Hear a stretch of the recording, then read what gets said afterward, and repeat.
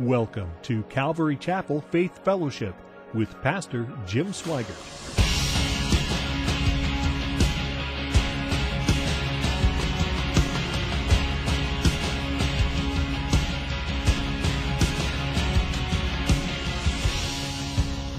Let's open our Bibles to Colossians chapter 3 as we continue our study in this wonderful book of Colossians, Paul's instruction to that church there in Colossae in the first century. And as we've been seeing,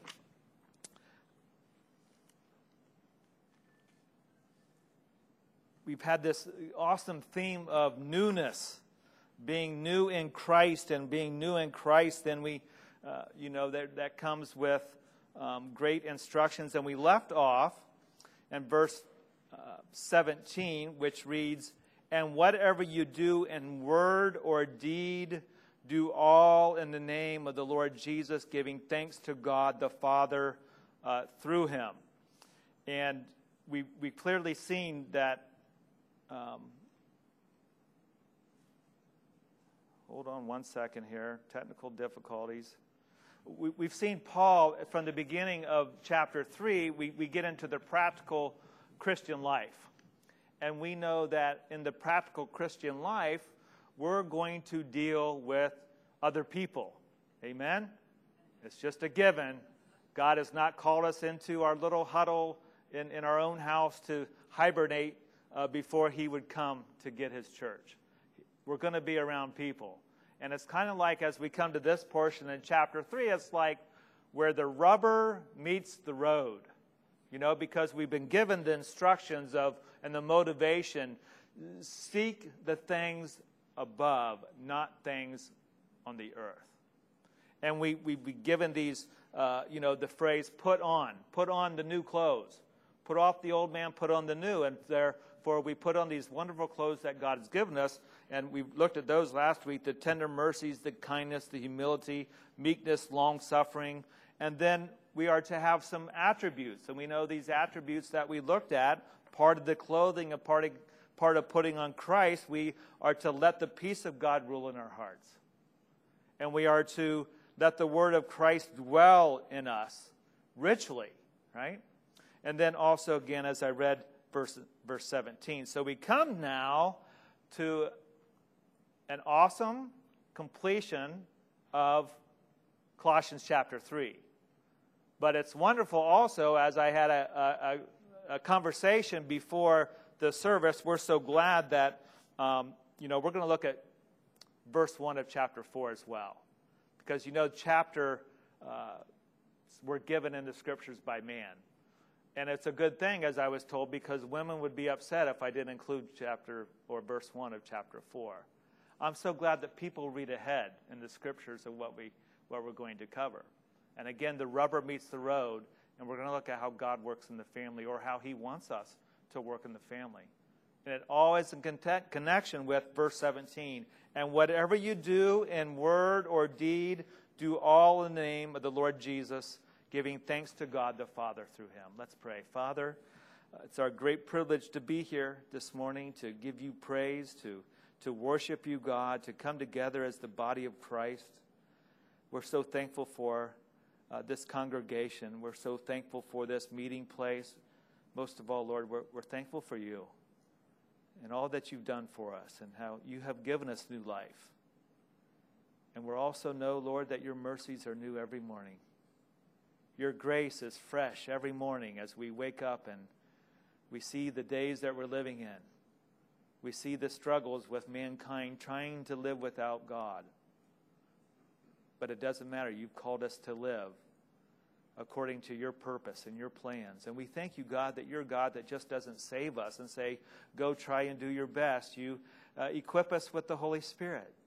You empower us to live the life that you desire for us to live. And Lord, we know that even within the family, it can be difficult. Even in the workplace, it can be difficult. It's difficult being a parent. But Lord, by your grace and your mercy, we thank you for your instruction. Lord, I pray for each one of us here this morning that you would enlighten us, Lord. Remind us of these wonderful truths that you've given, that we might walk closer to you, Lord. In Jesus' name we pray. Amen.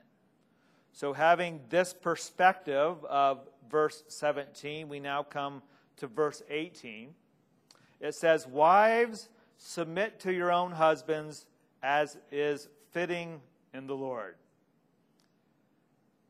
So here we have a God-given responsibility to wives. Submit to your husband, which automatically brings us to the question, what does the word submit mean? And all the women are smiling here, some of you. Some of you are wondering what's going to be said next. That's why it's important to understand the biblical view of this word submit.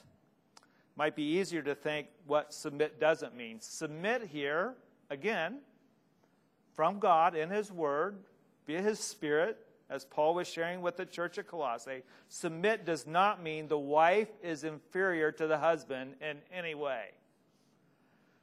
Men and women have been created in the image of God. Nor does it mean that the wife is to live in some kind of suppression, or she can't speak or give counsel or has less value.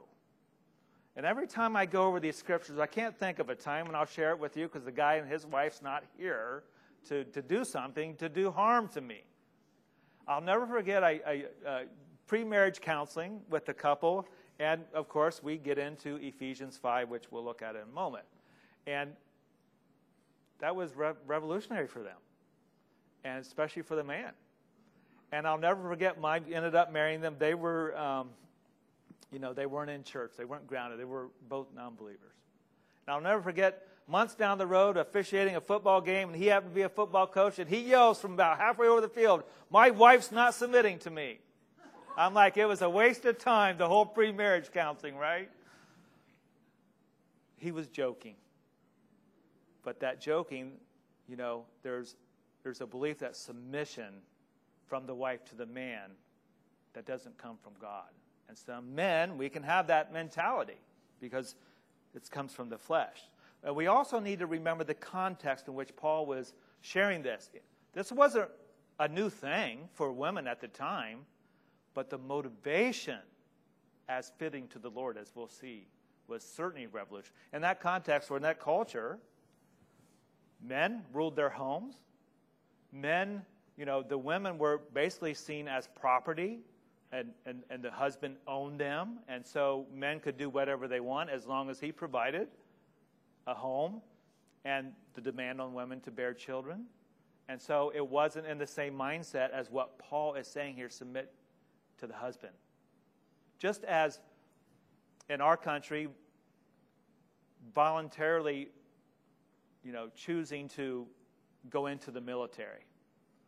It's the same mindset for the woman, and it's a voluntary thing to submit to the husband. In the same way, the woman marries the man, and she places herself under the order of her husband. The order, or I like to say, spiritual harmony in which God has created. Within the marriage relationship, within the family relationship. I think of the school here. You think of there has to be some kind of harmony or order that takes place within a school system in order for things to function properly. And it's the same way in the family. God has ordained the man to be the spiritual leader of the home, and He has given this order that the wife submit to the husband. Let's look at Genesis chapter 2, verses 18 through 24.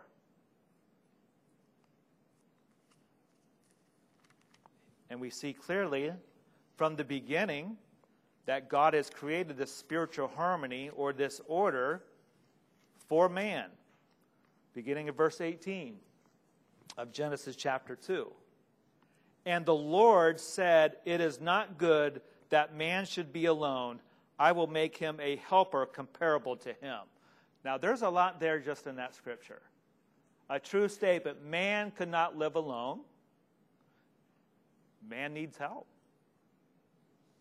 Out of the ground the Lord God formed every beast of the field and every bird of the air and brought them to Adam to see what he would call them. And whatever Adam called each living creature, that was its name. So Adam gave names to all cattle, to the birds of the air, and to every beast of the field. But for Adam there was not found a helper comparable to him.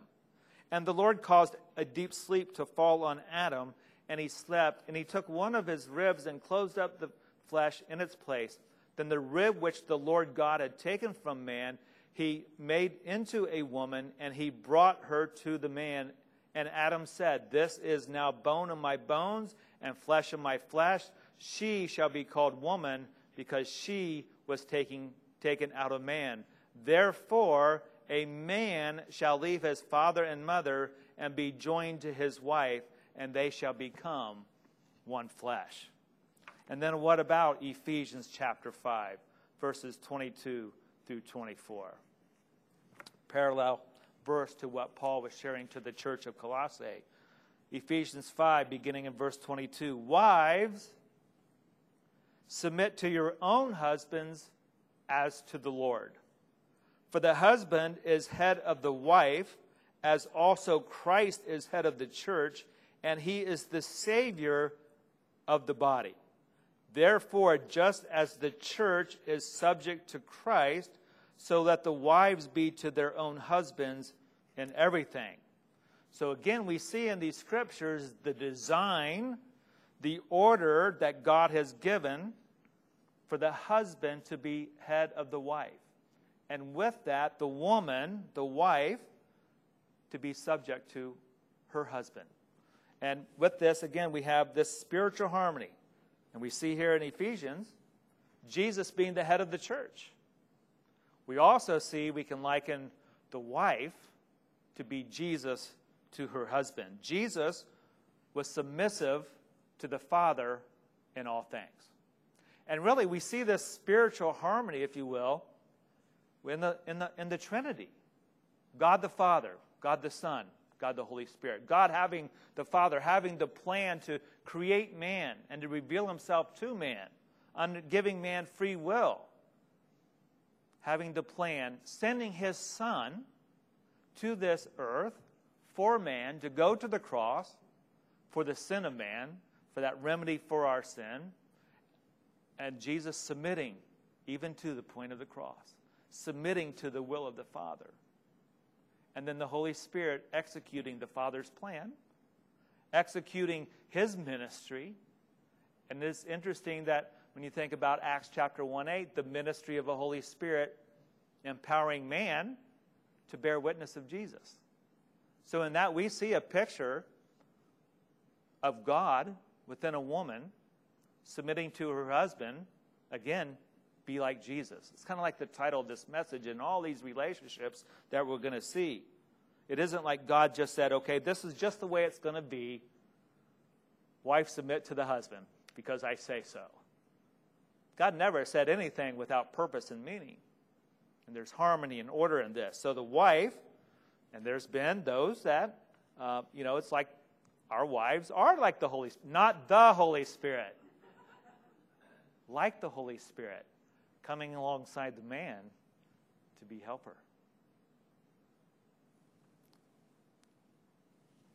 I think it's also important for us to understand, just as Paul's laying this out in Colossians, we go back to Ephesians, before the submission verse, right? The wives submit to your own husbands. It really needs to be connected for us to understand the context, and spiritually from verse 15 of Ephesians 5.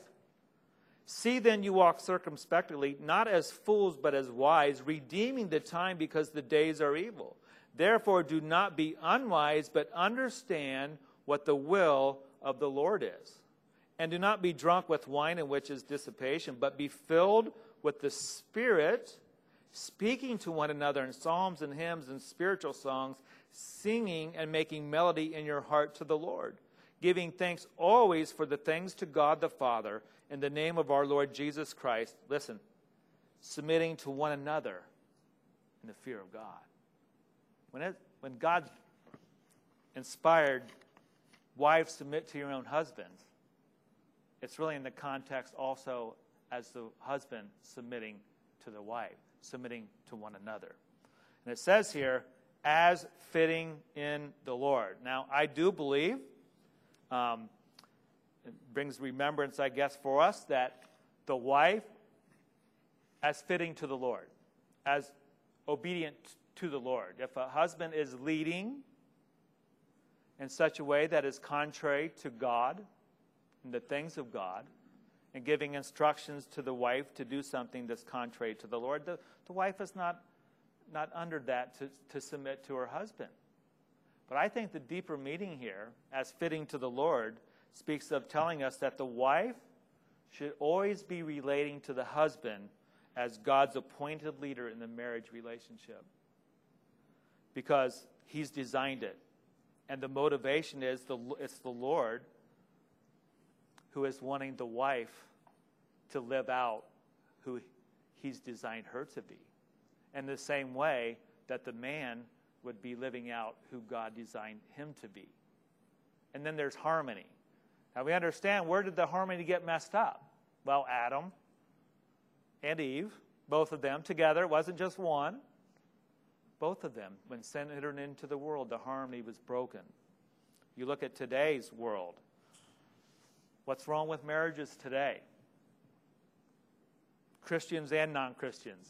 Well, there's a lack of this submission and a lack of loving the wife as Christ has loved the church. So we move on then to verse 19. Husbands, love your wives and do not be bitter toward them. In Ephesians 5:25, we remember it says, husbands, love your wives just as Christ also loved the church and gave himself for her. So this love is a agape love. It's God's unconditional love. It's laying down a life for another. Not necessarily just taking a bullet, though. That's not the mindset here.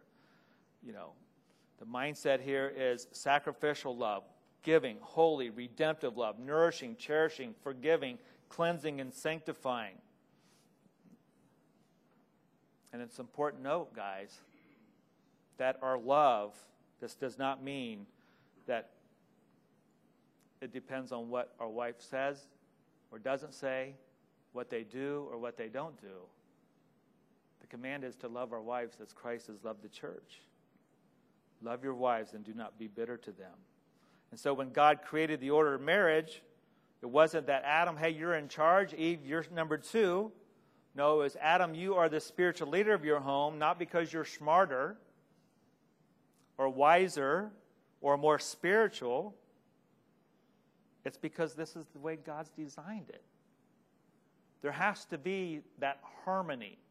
When you look at marriages today, there's a lack of harmony, both in the church and outside the church. Of course, you bring in the whole everything else going on when it comes to man and woman and marriage and everything. It all is opposition to God. We understand that. But these are instructions are for you and I as believers. And again, the motivation is verse 17, and whatever you do in word or deed, do all in the name of the Lord Jesus, giving thanks to God the Father through him. And it's interesting here that it says, do not be bitter toward them. It's like, where does this come from? Just right away, the flesh wants to justify the men. Where does this come from? I would never be bitter to my wife. Where's this coming from? Well, most likely, again, the husband can have a reaction when he's looking for love to be reciprocal.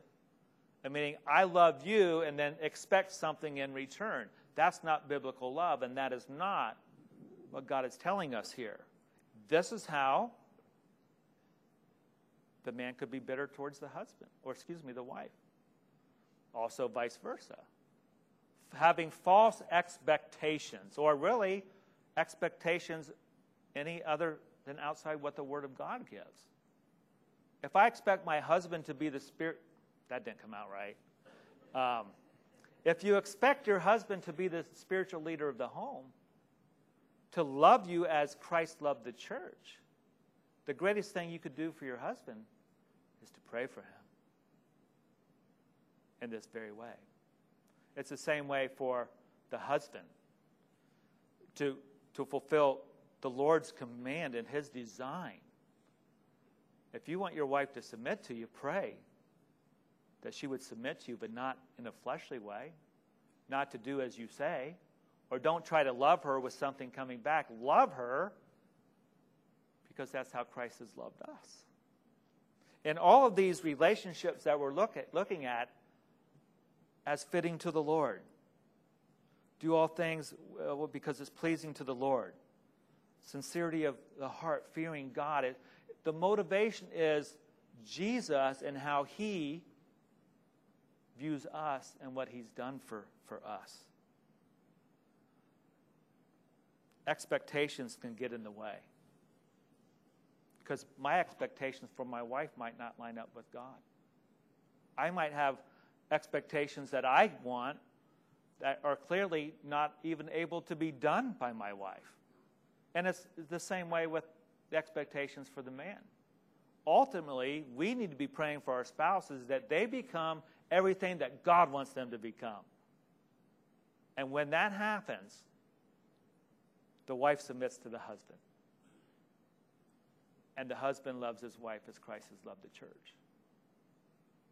But without, we don't have to say it, the foundation is Jesus. It's all centered on Jesus. That's this whole chapter. It's all centered on Jesus and connected again with verse 17. Whatever you do in word or deed, do all in the name of the Lord Jesus, giving thanks to God the Father through him. Verse 20, children, obey your parents in all things, for this is well-pleasing to the Lord. I love the fact we have a few teenagers in here. It's right here in the Bible. This is what God says. What? Jude went to the restroom. We'll read verse 20 when Jude comes back in. We will, trust me. The Greek word for obey implies a readiness to look upon and carry out a parental instruction. To hearken at the door, meaning you hear a knock on the door, you go to the door to see who's there. That's how a child should obey the parents. Now, obviously a parallel verse is Ephesians chapter 6, verses 1 through 4. Children, obey your parents in the Lord, for this is right. Honor your father and mother, which is the first commandment with promise, that it may be well with you, and you may live long on the earth. And you fathers, do not provoke your children to wrath, but bring them up in the training and admonition of the Lord. Again, this is harmony. This is order that God has designed. Motivation for children to obey their parents isn't going to be because I told you so. Don't ask questions. It's the right thing to do. Just do as I say. Is that what we just read? No.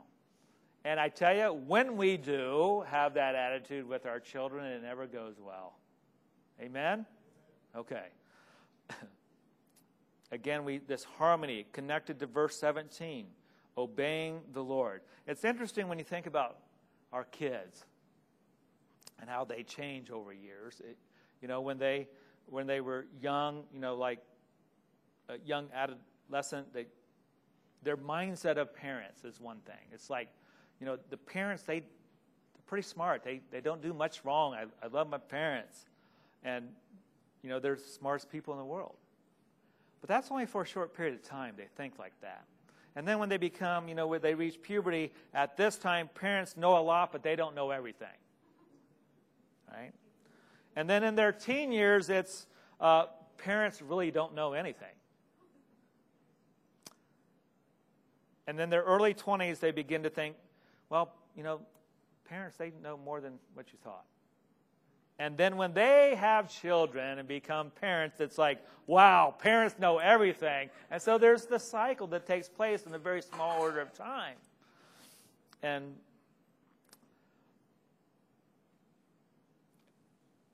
as Tom mentioned in the announcements, it was a blessing to talk to the principal. I did get that text message from him with his name on there, and I'm like, uh-oh. This brings back memories, getting a call from the principal. But I love Principal Kyle from this school. He has a heart for what he does. He has a heart for his staff. He has a heart for the kids. He's blessed that a church meets on Sunday mornings at the school that he's blessed to be the principal of. he also knows, because he's a believer, knows the Word of God. And he sees every day what the kids go through. And what kids go through today. Our kids have been robbed. They're being robbed. But we are to be the light. And I don't know about you, but I continue to grow as a parent. I continue to fail as a parent.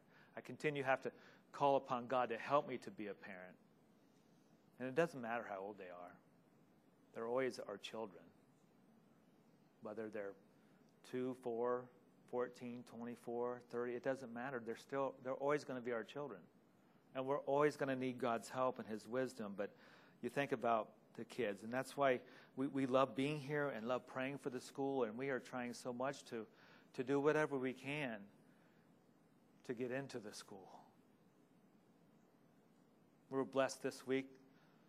We're able to put the prayer box now in the teacher's lounge because we want to pray for the teachers. God can work in a public school as much as he can in the homeschool family. But you think about it, if everybody becomes homeschoolers and you take all the Christians out of the public school, what do you have? And so the teachers that are in the public school, where they're bound to certain ways in how they're able to teach and be a teacher anymore, it makes it rough. Because you're going to, at some point, it's going to cross over what you believe. And we need to pray for them. It's hard enough to having kids try to obey their parents. They have all these different things flooding their mind and their hearts as to is right. And I don't know if you've noticed, but in our culture now, all through colleges, it's not about what your parents think. They're old-fashioned. We have progressed to this world that we live in today. It's not the same world. And you know what? That mindset has entered into the church. And it's entered into beliefs and doctrines. And before too long, you have all these things that have crept in, and the church doctrine isn't even an important thing anymore. That's why it's so important as parents. Obviously praying for your children, but knowing what your children's listening to and hearing and all these things, because it influences. And when the kids get influenced, because all of us, we got to agree to this, we've all been influenced. We're influenced, even we're here today. We've been influenced that this is where God wants us to be. We're influenced by the Word of God as truth. We're influenced, and our kids are having all these things come at them, and they're being influenced.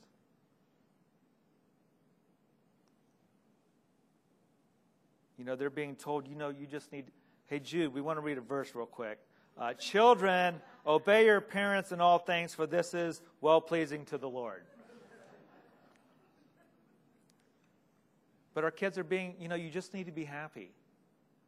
You need to go on what you think and how you feel. And this is your right. We hear that a lot, don't we? You're right. Until, that would take us down another avenue. But life is really, our kids are being told, life is about you, your happiness, your desires. And at the same time, Satan's having a heyday with our young generation. The easy thing is to, just hunker down until Jesus comes. But we don't want to be that. We need to be praying for our church that young people come. And we need to be about going out and reaching the young people. Get out of the box, the church box, right? We need to go out and get them and not be so set on our own ways, the way we even do things, but be thinking about the young generation. As parents and grandparents, we need to remind our kids the reason why we tell them to obey their parents. And remind them and explain to them the spiritual order that we're just talking about right now. Why it's pleasing to God to be obedient, as God has given us the privilege to be the authority in our children's lives.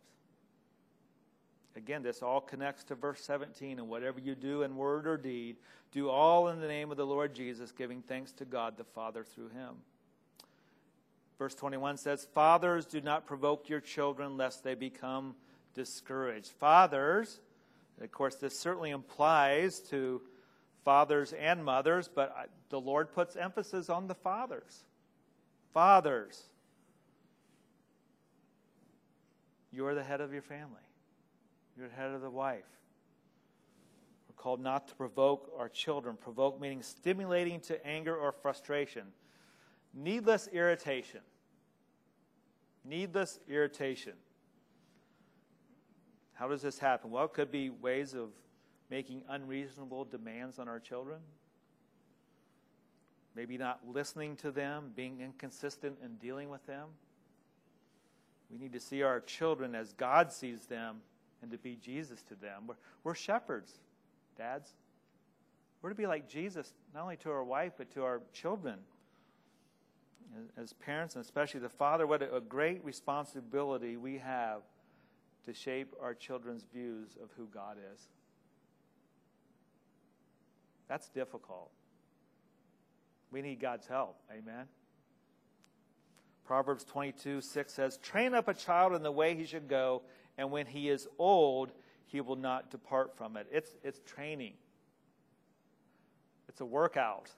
Sometimes it's even wrestling. Training up a child in the way he should go. So we ultimately have the blessed opportunity to represent Jesus Christ to our children. Verse 22, "Bondservants, obey in all things your masters according to the flesh, not with eye service as men pleasers, but in sincerity of heart, fearing God. And whatever you do, do it heartily as to the Lord and not to men." Now, slavery was a huge part in the Roman Empire, over 60 million slaves in that empire. But it's important, as we know, the Bible never condoned slavery. In fact, just the opposite happened with the gospel, right? And so when Paul's giving this, we can connect and make relevant for us the truth of, the relationship in the workplace as an employee and as an employer. Again, even in the workplace, there is a spiritual harmony that takes place. Somebody has to be the boss, right? There has to be a boss. Not everybody gets to be the boss. There's got to be an order. And so, masters according to the flesh. This would include owners and foremen and supervisors. And they have these exhortations.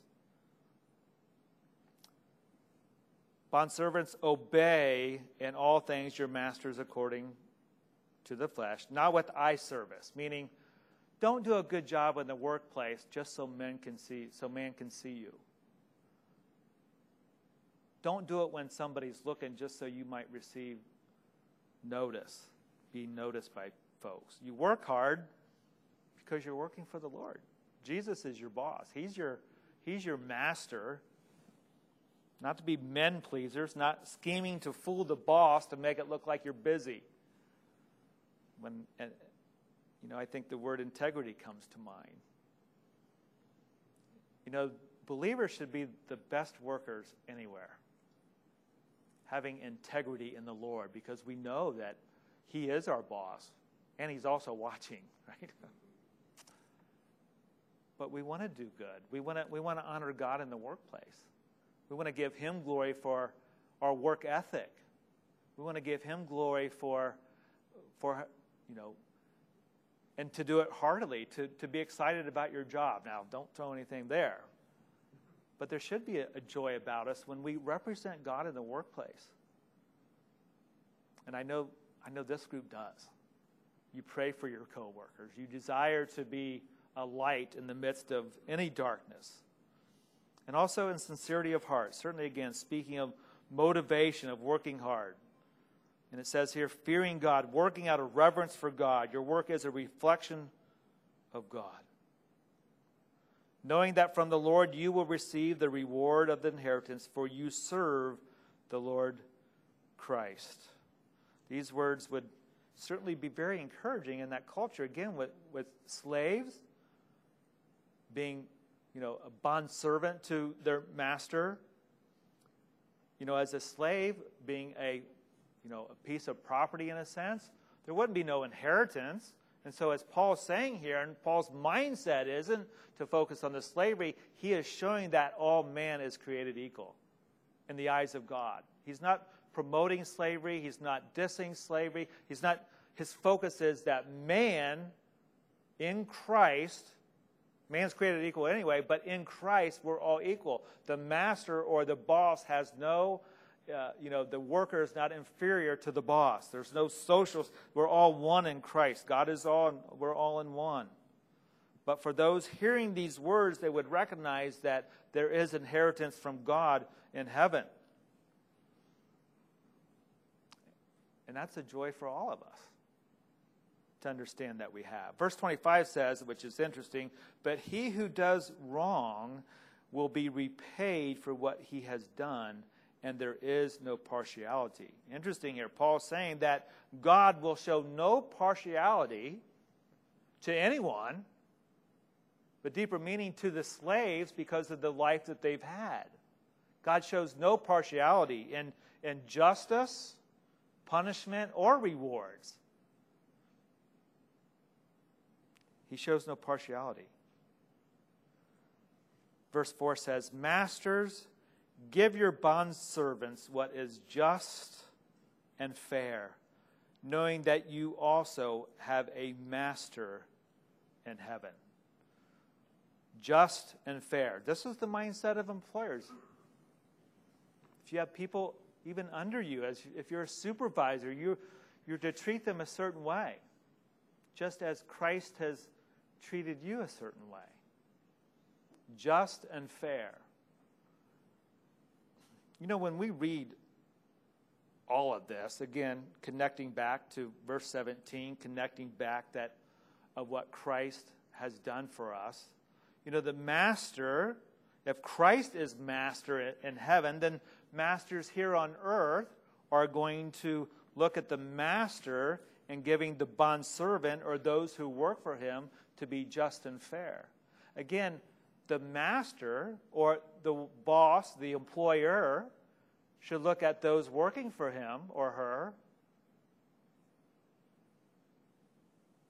as sheep, being a shepherd, being like Jesus to those that work for him or her. And when you think about all of this, it really is about being Jesus. If we're being conformed to the image of God, we bear the name of Christ. We have the Holy Spirit dwelling in us. We've read throughout Colossians chapter 3 that we have been renewed. We're exhorted to put on new clothes. We're to have the attributes of Jesus, letting God, his peace rule in our hearts, to have the word of Christ dwell in us, and playing out in our action, our practical Christian life, doing whatever you do in word or deed, do all in the name of the Lord Jesus, giving thanks to God the Father through him. We're to be Jesus. Wives, to your husband, be Jesus. Husbands, to your wives, be Jesus. Children, be Jesus, because Jesus submitted to the will of the Father even to the point of death. And then as workers in the workplace, we are to be Jesus, serving our master, because that's whom we truly serve.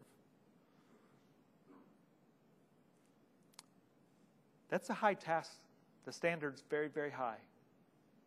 But that's the standard that God has given us. And I know that, I just know when times when some of these scriptures that we look at, the enemy, even in church, wants to play with our minds, and he wants to tell us of where we fail. Trust me. I've had to ask the Lord to renew my mind even before teaching a passage, because I know I need help to love my wife as Christ has loved the church. I need help in being Jesus to my son. We all need God's help in every one of these relationships. And you know what? When he reminds us of these things, he's not telling us you're a loser, you need to repent. Well, maybe you do, but his heart is that this is the design. This is the order that I have given. Trust in me, be empowered by me, that you might lead well.